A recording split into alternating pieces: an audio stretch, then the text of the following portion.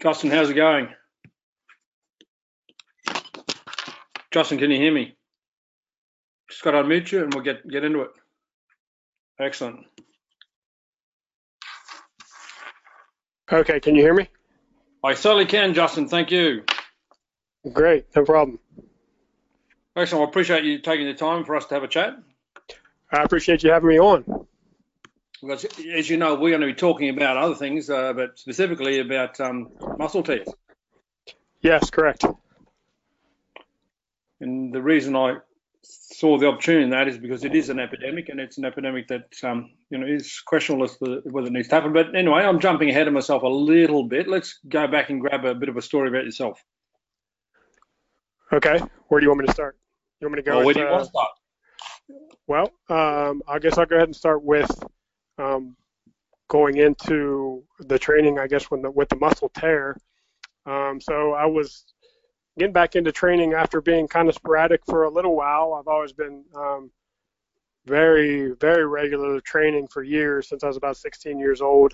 Went in, played college football, played college sports all the way through college. Never really thought about or really even crossed my mind about getting into muscle tears with myself. Seen them happen in sports, seen them happen in the weight room, seen them happen with just people training regularly. So it was kind of a shock to me when it happened to me, and just going through my regular routine. Like I said, I was out of regular training for a little while, but nothing too long. So when I was getting back into the regular training cycle, I was training 4 days a week for regularly for about 3 months, back into the swing of things, and that's when the tear occurred. So it was a very shock and surprise to me because it never even crossed my mind that it could have happened. Yes, it is would be a shock. So give us your training background. Take us through life. Life as far as, so my training, I started lifting weights when I was 16 years old. All my training originally started because I wanted to play football. So I was just basically going through your regular strength programs as far as what your high school coach would give you, and then going out and reading things and doing them on my own in my spare time, and just wanting to better myself that way. And then training always was really regulated for me all the way through college by a strength coach. So I played college at football at the high school level, and then obviously played at the college level. I played at Division III level first. Got to play as a freshman at a Division III school. Played there for a couple years, and then transferred to a Division I school in Youngstown State University, and played there my senior year. So I saw my training kind of evolve just how I was trained through strength coaches and football programs. After I got done playing football, football was technically my release for, life and things to just take away stresses. And so that's when I got into wanting to really learn personal training, and just taking care of my body and being able to change and adapt my body that way. So it's been an ongoing process from that. I'm 38 now, so I've been several years out of college and just continuing to try and learn and learn all these different methods and the way that people have trained. I first met you at the Swiss conference in Canada, 2016, I believe was the year we were there. You gave me a copy of one of your books. I was reading up on it, and then the following year, I decided to take your level 1 seminar and did that, and trying to get ready to take the level 2 here as well, just with life things going on. So that's kind of the quick background of what I'm evolving as, is learning and training. And I find that I think that a lot of the stuff that I'm learning from you is the top level from everything that I've gathered in my life so far. So it's very interesting to me to learn all these different methods and learn all these new things, and that's why I want to get input into why some of these things happen, and if there are certain causes or not. I know that nothing's certain, but try to just figure out where these things stem from. Excellent. That's important. So let's get to the specifics of the injury. Take me through the day it happened. What were you doing? So it was just, I was lifting arms. I was on a 4-day split. and throughout the week. And this was Saturday of training, so it was my final day of the week for training. I was going Monday, Tuesday, Thursday, and then Saturday. On the Friday prior to the day of the injury, I did do a boxing session with my trainer. So, and we trained for about actual boxing, doing some rounds, just sparring and things for about a half hour, 40 minutes of actual training time. I woke up the next day on Saturday morning, was very, very tired, didn't really feel like myself, probably knew better than to go into train. But I was doing arms, so I wasn't doing full body or legs, and I wasn't lifting heavy. So on about the second set of my routine, I was just doing squat bench curls with the preacher bar, seated. Had total of 65 pounds on the bar. I was doing reps of like 12 or 15, and just felt the pop at the distal end of the bicep in my elbow. And was it easy curl bar, did you say, or straight bar? It was the easy bar. Excellent. Okay. So what we'll do is I want to come back and talk about the mechanics of the injury, but to complete the picture, let's talk about post-injury. What happened next? So actually, when I felt the pop, I was just like, oh, I don't think it's anything that big of a deal. It didn't really hurt. So I actually continued to try and do a couple more sets. Went into a couple more sets, and about 2 sets later, I was doing dumbbell hammer curls in the next set, and really felt it kind of move again pretty good. And then I started feeling the burning sensation in the elbow. So that's when I knew that was it. I needed to stop. So I stopped the workout. I had a burning sensation when I would rotate my thumb to the further that I'd turn my thumb to the outside is when I'd really feel the burning sensation in the elbow. So prior to the actual TED, were there many messages you think in the workout? Was there any signs that something wasn't right?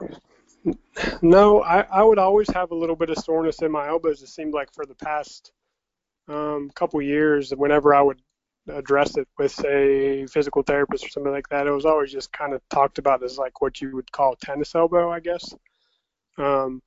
Nobody ever thought that there was anything leading up to the injury that I had. So there was some in hindsight, there were some messages for a few years. When I think back, yeah, probably, yeah. Okay. So what happened after that?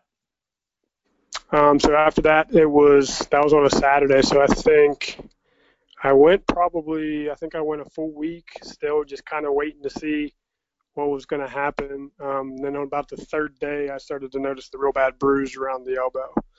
So I called a doctor, and they got me in, and I got an ultrasound, and through a sports medicine doctor. And through the ultrasound, he told me that it was an 85% tear, and that I was going to get surgery, that he was going to suggest that I get surgery. And he scheduled me with a specialist that was an orthopedic that works with the Pittsburgh Pirates, because I'm in Ohio here, about an hour from Pittsburgh. And so they set me up an appointment with the orthopedic. I went up, I think it was 2 weeks after the ultrasound. So at this point, I'm about 4 weeks out almost. So I go up today to meet with the specialist, and at the appointment, luckily, they had an MRI center in the basement of their office. So they actually scheduled me that day. They happened to have an appointment like 15 minutes after my original appointment with the orthopedic. So I go downstairs and get an MRI, and I'm in the car driving home, and I get a call from that doctor, the specialist, and he says, hey, the MRI showed that it's 100% tear.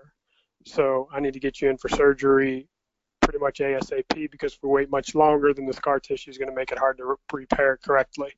So that was a Tuesday. I was in surgery the following Monday. So how many months ago was that? The tear was on the Saturday of Easter weekend. I forget that exact date. I'd have to look on my calendar. Roughly how many weeks between surgery and injury? 4 weeks? It was 4 weeks roughly between surgery and injury, correct? Yes. And then how many weeks since surgery now? I think I'm going on 6. This is week 6, I believe. And So, where are you up to? And what was the prognosis as far as the rehabilitation timeframe? well, I'm supposed to go back next week for my follow up, and I presume that's when he's going to start prescribing rehab. I wasn't allowed from after surgery through now until I go back, which I believe is next Tuesday. I was told not to lift anything over 5 pounds. Is your arm in a cast or a brace? Nothing. He only made me stay in a brace for the day after. Right. So just like a sling. He didn't put me in a cast or anything like that. It was a sling, and then just the bandages they took off. They were basically just protecting the incision. Right. So how's it feeling at the moment? It actually feels pretty normal. Feels really good. I mean, I don't have any pain. I can still feel a little bit of, like if I try to flex my bicep, it's still the muscle doesn't really engage much. And when it happened, was there a visual hole in the muscle? As in, like, were you aware that there'd been a tear, or there was no visuals on it at all? There was a little visual. My bicep didn't roll up the way that I've heard a lot of people explain it, that the bicep could roll all the way up to the shoulder.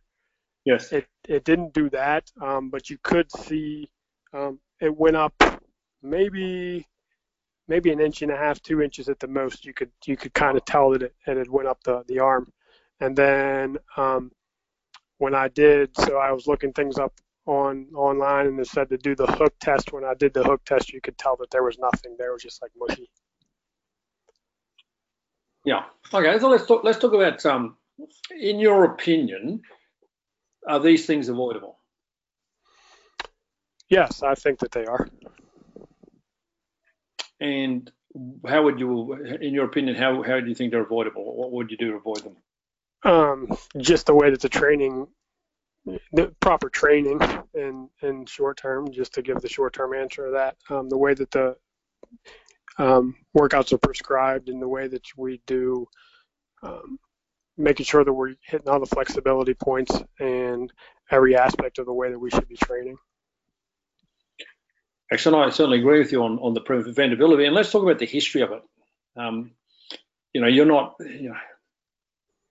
I've got a few decades on you, so I've got a little bit more history. Not that that's necessarily a good thing, but in your time, have you seen a change in incidence? Do you think from an empirical perspective, have you seen a change in incidence of tears in general, muscle tears?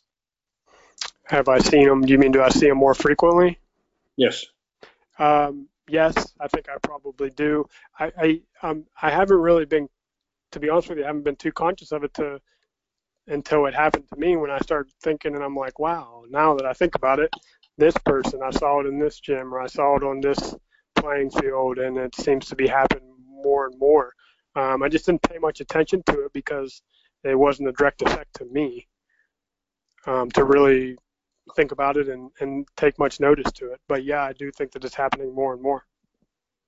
So going back to the 80s, I only, off the top of my head, I can only remember one person I knew who had a torn muscle in the 80s, as in a significant rupture from the bone.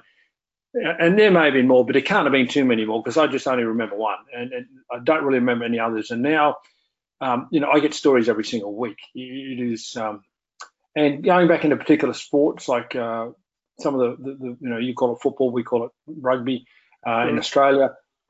Some of the codes that I'd never seen a tear in back in the 80s and even in the 90s, really. Now they're quite common. So from my observation, not only is the incidence increased, it's just about epidemic. And if this pattern continues, then it'll be a rarity for a person not to have a tear. It'll be like 3 out of 4, 9 out of 10 sort of people are going to have a torn muscle. Mm-hmm. So for anyone who's interested in avoiding it, and every time I do anything substantial, I'm conscious that I too could suffer, but I'm going to do all I can to avoid that, and a lot of decisions go into that.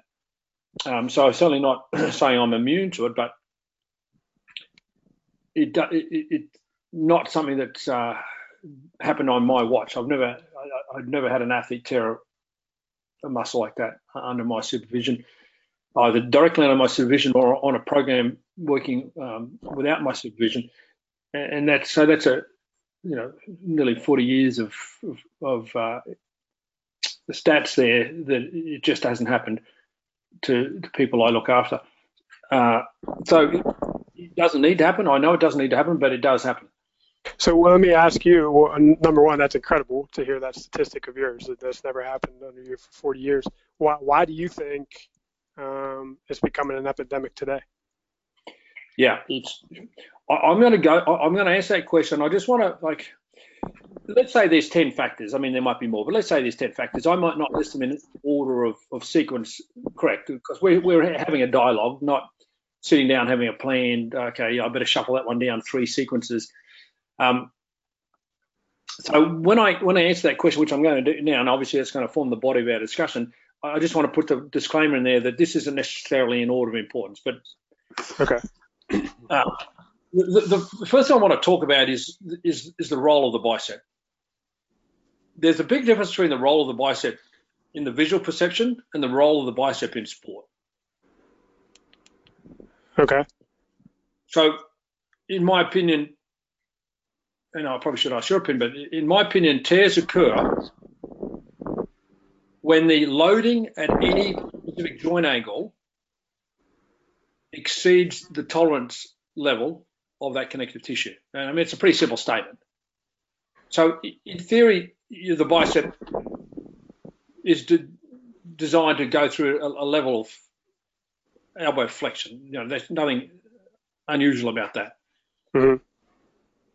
But if we change the mechanics of the bicep, and then we assume that it's still got its function prior to the stimulus that we've been exposed to for years, that's when we get into trouble. So we all assume that the bicep's got full extension, as in a straight arm or in some cases a slightly hyperextended arm through to full flexion. We just assume that what we're born with is what we've still got. But the nature of certain stimulus changes the function of the muscle, so that at certain joint angles, we are no longer have the function that we once had because we've changed the length of that connective tissue. Now, in your case, there's also another factor there, which I think there was a little bit of wear and tear there that would been built up over time, but we'll come back to that. So there was an inflammation at the junction. There's an inflammation at the tendon end, which you ignore the messages of. So when you think back to an athlete before, let's say playing American football, if you played American football and didn't do any strength training, mm-hmm. and that did occur prior to about 63, according to Randy Roach in Smoke and Mirrors, strength training in American football came around about in the 60s, shall we say. Okay. But prior to strength training for football, what would be the role of the biceps in American football? Prior to strength training? Yeah. So what would the bicep be doing in American football? Like talk me through like a needs analysis of the role of the bicep in American football. Well, probably more so depends on what position you're playing in the game. Good. If you're an offensive lineman, it's going to be used to push and kind of pull the defenders back and forth. There's going to be a lot of force there because you're blocking and they're extending their arms out to keep the defender off of them. As far as skilled positions like myself playing quarterback, so I was constantly throwing the ball. So the biceps in the motion of the throwing, in my case, that's why I was wondering if just throwing the ball constantly for years and years and years, if that could have caused any wear and tear in the elbow, where that would have, because that's the arm that it tore on, was my arm that I always threw the ball with. So that popped into my head, could that have been a cause of it? And really, I mean, as far as football, it's just those are the positions that the biceps are going to be used in. You're either going to be throwing or pushing or pulling with against somebody else's body. Okay, so let's take two of them. We'll come back to quarterback throwing, but Okay. we'll come back to the blocking role. Specifically, what is a bicep doing in the blocking role? What is the bicep doing? It's engaging in the pushing. So how's the bicep engaging in the pushing? It'd be flexing. I guess I'm not sure which way you're going with that, how you're asking that. So what is generally speaking, what's the bicep do? What's his anatomical role? To push or pull. So the bicep's role in is to flex the elbow. Yes, correct. And there'd be a lesser roll around the shoulder, like a lesser roll. It's still got a roll, but its primary role is around the elbow. Okay, correct. So it's not really a pusher. It's an antagonist in the pushing motion. It's more of a puller. So, there's some form of grappling where you're wrapping your arms, or you might be throwing someone to one side, hugging them sort of violently, so to speak. It's got a role to play, yes? Yes. Now, and this is obviously a discussion that people can have forever and turn into a debate, but how much would we change that function with strength training? How much would we become a better blocker through or grappler in that situation through strength training of the bicep? How would we be able to make that better? Would becoming much stronger in the bicep change the way you play in that position? Yes. And why would you say that? Because it'd make it stronger to be able to pull the way that we want it to pull. It'd have more strength to do it, and it'd have more strength around the elbow. Okay, so it's got a role to play. Yes. On the bigger scale of things, relative to all the parts of the body, all the muscles of the body, where would it rank? Top few or not so? No, I wouldn't say that it was top few. Excellent, good. So let's move on to its role in throwing. Say quarterback. What's the role of bicep in throwing? Extension. So how does the bicep involve in extension? By letting the throwing motion come through and extending the bicep when the arm follows through. So if we're talking about your right-handed thrower. Yes. You cocked your arm, your bicep is shortened, you're extending your arm, your bicep's now lengthening. Right. Is it lengthening eccentrically or concentrically or passively? It is lengthening concentrically, correct? So when you're throwing, your triceps are extender and your biceps controlling extension. All your biceps doing, for the most part, there is a degree of rotation involved from the forearm, but from an inflection position, the biceps are at best controlling extension. Yes. They might be playing a mild braking role. Yes. So would you see the role of the bicep in throwing action as a really important one? Would I say that it's an important role? Do you think biceps are important, like a real big player in the throwing action? No. Excellent. Is Tom Brady's bicep buffed? No. Excellent. So we've looked at its role in two aspects of the game, and then we take it back into the gym. Is the role of the bicep in American football reflected in its attention in the gym, or is there a discrepancy? I believe there's a discrepancy. Excellent. And I believe that discrepancy exists in overwhelmingly majority of sports because, in all fairness, the flexion of the bicep is a sign of strength. Look at me. Like the sign of the arms are our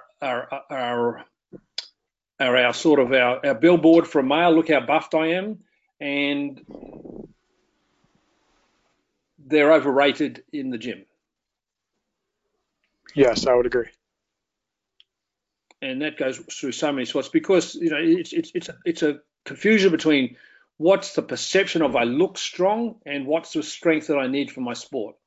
So the risk that you run if you develop anything that's not related to your sport, in addition to lost opportunity, you have increased injury potential because it's not being developed in a need reflective of the sport.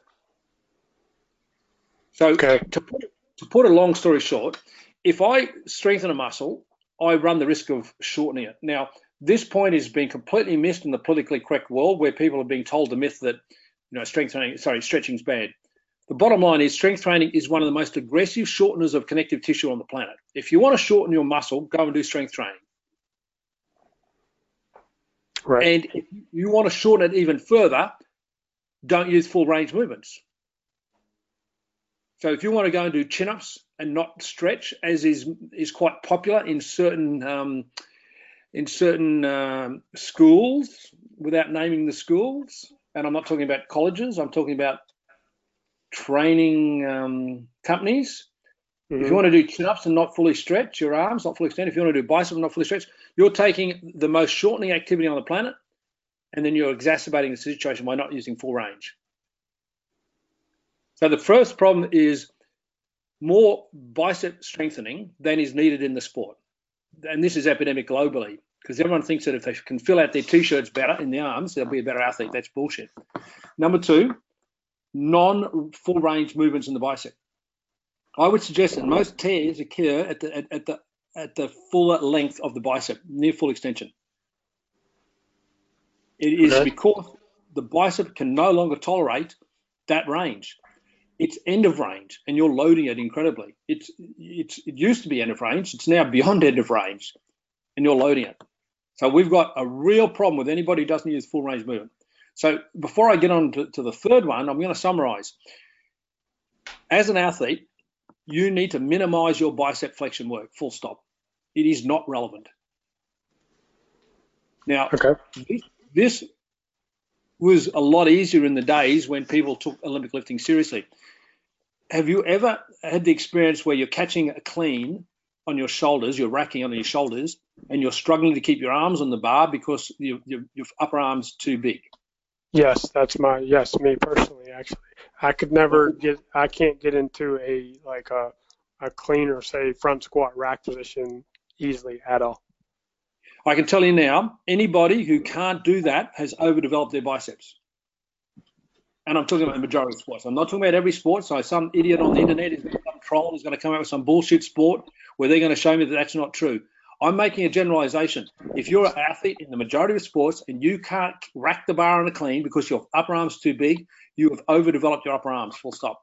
Now, in the days where people are a little bit more, how do we say, more attention to detail, that's a nice way of saying it. When orthodox principles were applied more liberally in sport preparation, you would not have been allowed to develop your biceps if you couldn't catch the bar on the clean. That makes sense? Yeah, that makes sense. And I'm going to back up 1 second. I don't know that that I meant that my biceps are too big to get me under rack position. Mine could also be shoulder mobility. Well, yeah, it could be anything, but you've got both ends of the bicep involved. Yes. So that was something that was existent. Now these days, the technical awareness in Olympic lifting has been thrown so far out the window that no one gives a rat's ass about such a minor detail. They don't even bother about half the other things that we used to look at. So no surprise, as far as just too much time spent in the bicep training. Now, as far as the range of movement goes, if you use full range of movement in a bicep curl, it really limits the amount of weight you're going to use. And in the misguided world where there's a belief between the load you displace in the gym is a measurement of athletic success, then that gets thrown out the window. And there is no such like.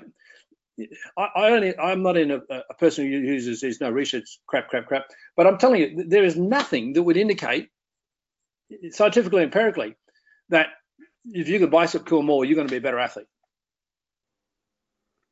Yeah, I would agree with that. So there's no correlation. So why would you compromise the length of your connective tissue, in this case your elbow flexors, for a totally irrelevant load displacement. I mean, the ability to displace load in the gym and be a good athlete is there's nothing. They're irrelevant just about. Now let's go on to our third contributor. Stretching. Now, if you agree that the strength training is one of the greatest connective tissue shorteners, and obviously people will crap on, yeah, no, it isn't, Ian, and if I use full range movement, it'll retain my range. Rubbish. You know, we're in a world where there's been a decline in the application of flexibility training since the mid-90s, when someone came up with the story that it was bad for you, it was going to make you weak, it was going to do this, it was going to do that. I mean, let's just cut to the chase.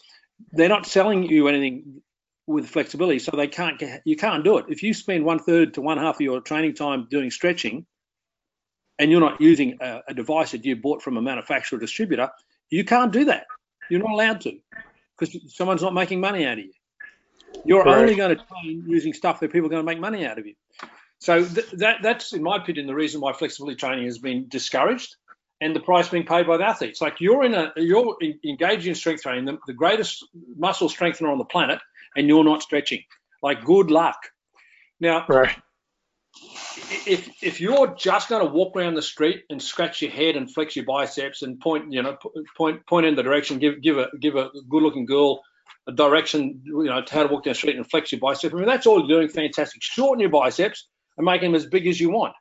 But if you're involved in sport, especially contact sport, and you've shortened your bicep, you are going to tear it. Makes sense. That's just your bicep. I haven't even gone into your chest and all those other areas where people are also having tears quite commonly now.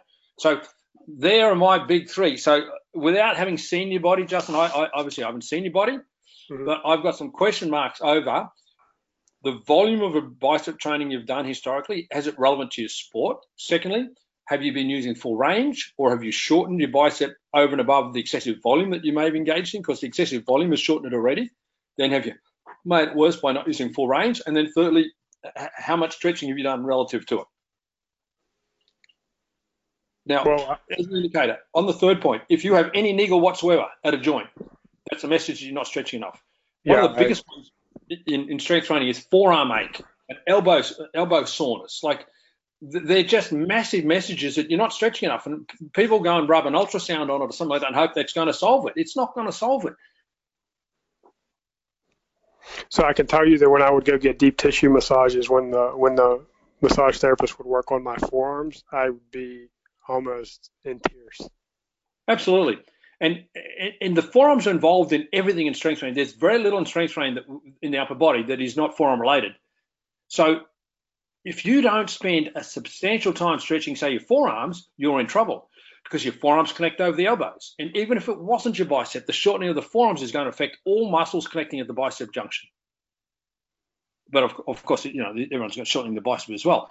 So the effort to service the body is not there in strength training. The perception that my body is a machine that is obliged to work for me, irrelevant of the abuse that I pile upon it, is the reason why the body is saying, stuff you, I'm going to rip it off the bone because you're not listening to me. Mm-hmm.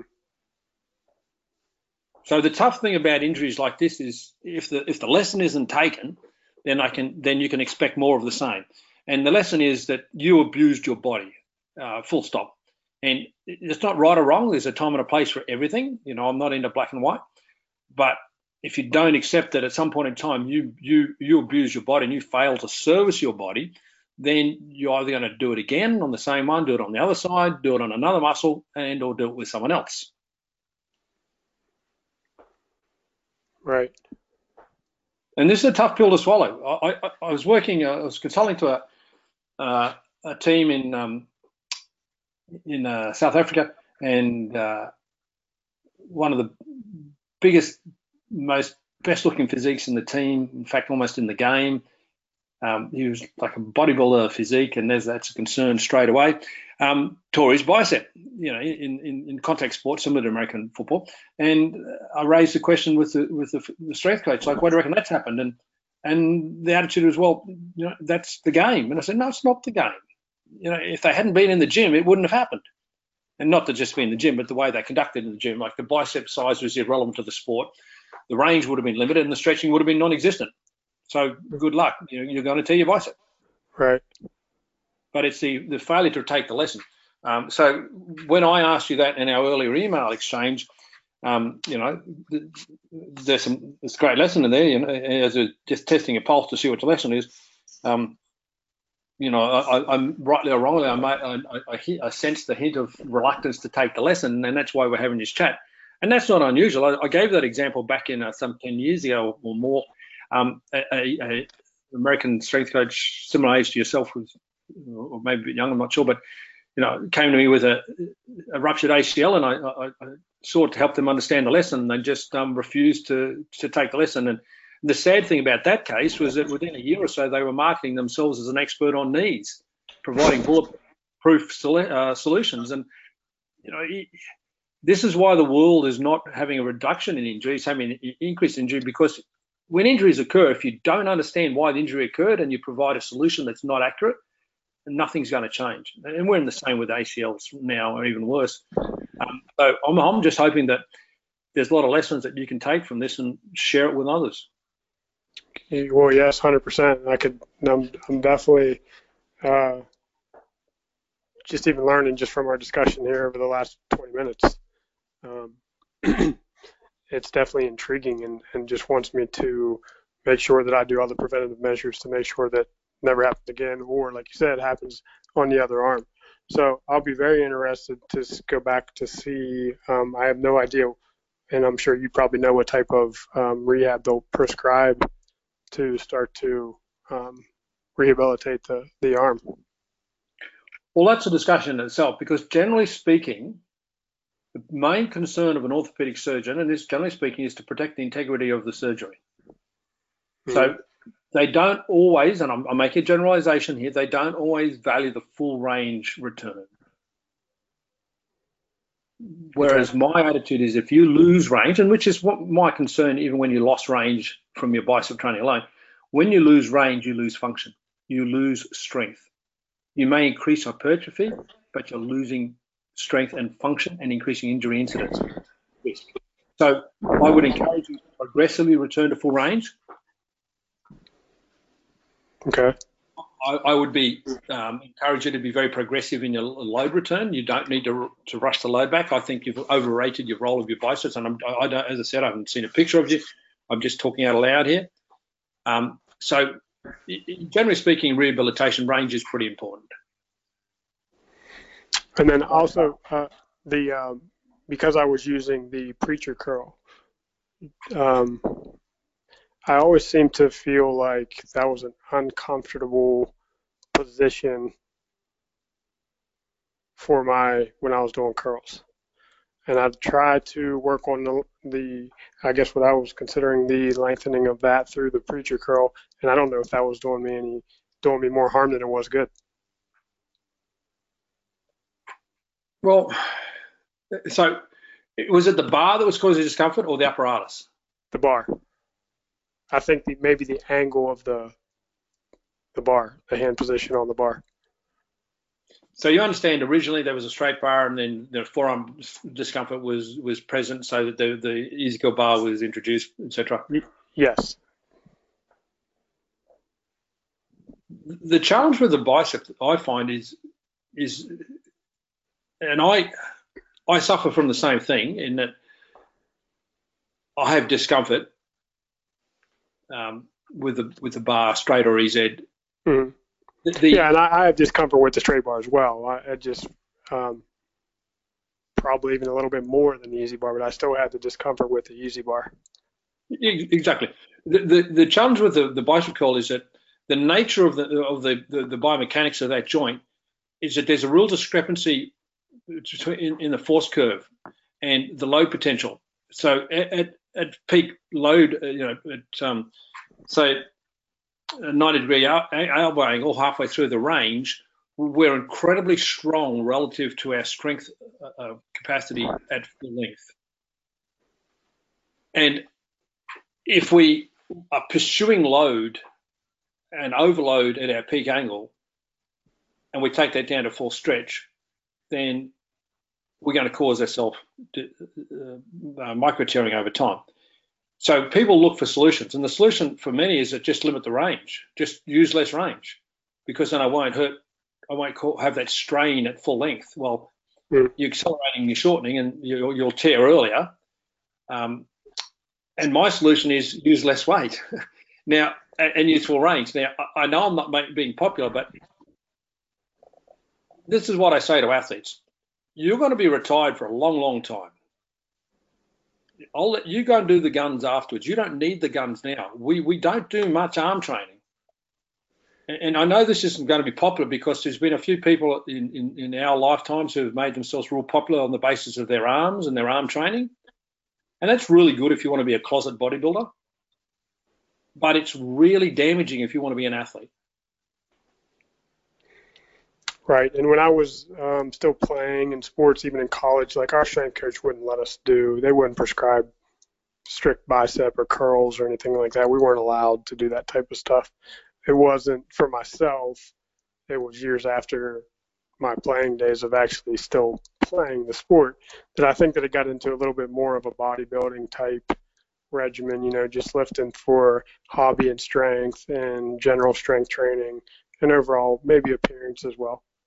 Yeah, no, and I agree with that. You've done the right thing, and they've done the right thing. They've kept you out of the arm work in your playing career, and in your retirement ages, you've gone and buffed your guns. That's fair. So my challenge to you is this: if anybody, you can buff your guns in a safe way. If you just take the shortcuts to buffing your guns and don't think about it, you'll get buff guns, but then you'll get torn guns as well. Correct. Yeah. And everything's pretty much mute. You can develop more than adequate arm size and appearance through smarter methods, which includes approach it from different angles, but ultimately still maintaining full range. And if any exercise causes you discomfort at the end of range, then you can't afford to load too much because you're just going to cause the micro tearing at the joint we talked about and end up contributing to the rupture. So I like that, what you've just told me, and I'm just saying you can still buff your guns, but you're just going to have to do it in a more of a thinking way. Number one, you have to value full range. Number two, you have to value stretching. Loading can only occur, number three, in a pain-free environment. And the solution would be a more holistic approach. So, you're loading at the three primary body positions: elbow behind the body, elbow beside the body, elbow in front of the body, three primary forearm positions: palm down, palm neutral, palm up.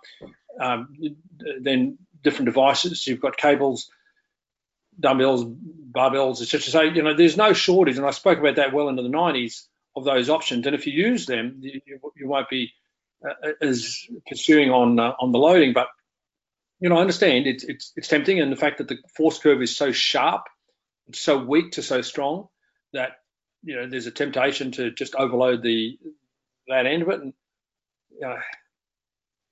the choice is yours. Not yours, but in yours is in the public to choose between health and safety and short-term instant gratification. And that doesn't mean you can't get good guns. It just means you have to be thinking about it a bit more. Right. So I think you had some messages there you ignored. I think you probably had some habits there that weren't optimal. If I didn't apply my regime of this amount of stretching I'll do before lifting, then I would probably be, as I say, running around with the waste paper basket, looking to catch my bicep had come off the bone as well. That's been a joke of mine for many years. So, it's just a discipline and a habit and a willingness at this point in time to be anti-conformist, contrarian. But I was a contrarian before the mid-90s when no one really cared, no one had an opinion. But for whatever reason, and one of the reasons I discussed was somewhere during the 90s, the switch was flicked and all of a sudden stretching was bad. Blah, blah, blah. Right. So far my takeaways are in order of importance, number one being stretching. So to make sure that I stretch the proper way and the right way before, and then going into the range of motion to make sure that the range of motion is always full, and then never loading more, never putting the load on until there's definitely no pain. Absolutely, which means that you are not going to be overloading in a isotonic sense, in a fixed external load sense, like the barbell or dumbbell, you're never going to be overloading each joint angle. And, different devices, like, that's why the Nautilus was devised, and, different semi-isokinetic devices have been designed if that's an issue for you, but to load at every joint angle. But you won't use full range in an isotonic exercise and load it, have equal loading at each joint angle. That's just a reality. Okay. And I personally, for me, the discomfort at the full extension on a preacher bench or similar with EZ, and I love the exercise, but I respect the limitations. Right. Okay. Makes sense. It's not a lot of fun when you tear, is it? No, it's awful. It's been miserable just waiting to get into where I can start even rehabbing it at this point. So it's been It's been almost going on for between 10 and 11 weeks of not being able to train. Yeah. And, there's a few people that they're going to guarantee to blow their biceps. One of them is a powerlifter who wants to be a pseudo bodybuilder as well, because in the deadlift position, you're getting a lot of load in a full extension. And if you have shortened biceps, you're going to tear your biceps in a deadlift. Similar. Strongman, lifting objects. There's a lot of people at massive risk, and that includes contact athletes or anybody who's shortened and then want to load at the full length. So there you go, some insights. And as I said, 40 years of training and helping others, and that's been an observation that the tears are becoming more epidemic, and it's a choice. It doesn't need to happen. We can prevent it. And if it does happen, well, the same strategy is going to be used to rehabilitate it anyway. Right. Yeah. Well, hopefully that's been helpful. Sorry, Justin? No, go ahead. I was just going to touch real quick on the deadlifting. So I used to do a lot of heavy deadlifting as well. So that could have played a role there. Well, no, deadlifting in itself doesn't shorten the biceps per se, but what it does is places load at full range. So if your biceps are shortened. So I actually like the deadlift because the deadlift will keep your forearm, generally speaking, relatively long. The risk is if you already have an existing shortened bicep, or you shorten your bicep. Let's say you went and did a set of bicep curls and then went and deadlifted. That'd be pretty scary. Yeah. But deadlifting in itself doesn't shorten the bicep per se. It just places load at full extension. Yeah. No, I wasn't getting at that it shortened the bicep. I was just wondering about the load at the full extension. Oh yeah, load risk is massive. The risk if you've got a shortened biceps and you're deadlifting heavy, you're a substantial risk. Yeah.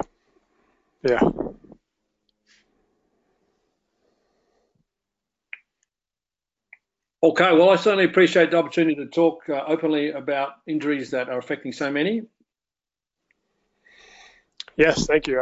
It's given me a lot of perspective. It's helped me a lot as well. And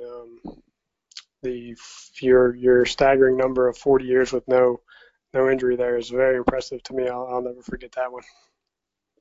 I got to tell you, if I so much as sense someone's hurting in that area, I get real paranoid. And you might say that's soft and all that sort of bullshit, but I think my track record shows that there's a lot of people running around the world holding little shiny objects that or big bank accounts that suggest that the outcome's pretty good.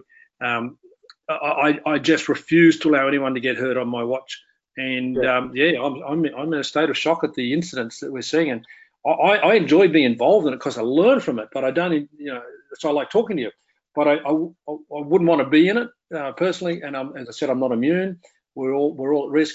But I wouldn't want to be it from a coaching perspective. So, yeah, I will remove someone from training, as in stop them from training really quickly, if I think there's anything at risk. And when we get into hamstrings and things like that, that's another one. It gives so many signs, and yet people ignore the signs and they keep going. And then, not surprise, pop, the hamstrings are ripped off the bone. But that's another discussion. Mm-hmm. Right. Well, Justin, we might see you again on the road. You said we touched base in Canada last year, in 16, and I'll be up there again in October this year. Oh yes, I'm planning to hopefully make it this October. Yes, so hopefully I will see you again this year, and then you'll obviously be I'll be in touch with via email and things like that. I'm looking to my time will free up here where I can get started in my level 2 here soon as well. Excellent. And I'm also doing a seminar up in Ohio in August. So in about 6 weeks' time, I'm doing one there. I think it's an in-house one there up at In Spot Ohio, Athletics. in Columbus, Spot Athletics. Yeah. Okay. You'll have to get the details on that. I could probably make it up there. Well, you have to talk to JL. JL's putting it on for his people. So as long as you get JL's approval, it's Okay. I can do that. chat to him because it's not an open seminar per se. It's an in-house. Got it. Okay. I know some people that I've never met JL personally yet. I don't think, but I know several people that know him. Well, he's got a bicep story to tell as well. Yeah. We'll have to ask him about that. Yeah. Yeah. Like it's funny as it can get, but if there's any humor in a bicep tear, but yeah, I mean the mechanics were all the same. It's just the incident was interesting. Enough said. Yeah. Well, Justin, it's been a pleasure. All right, Ian, same here. I really appreciate it. Thanks for having me on, and thanks for your insight on everything. You're welcome, and say hello to your son for me. I will. Thank you very much. You're welcome. Have a good evening. We'll talk.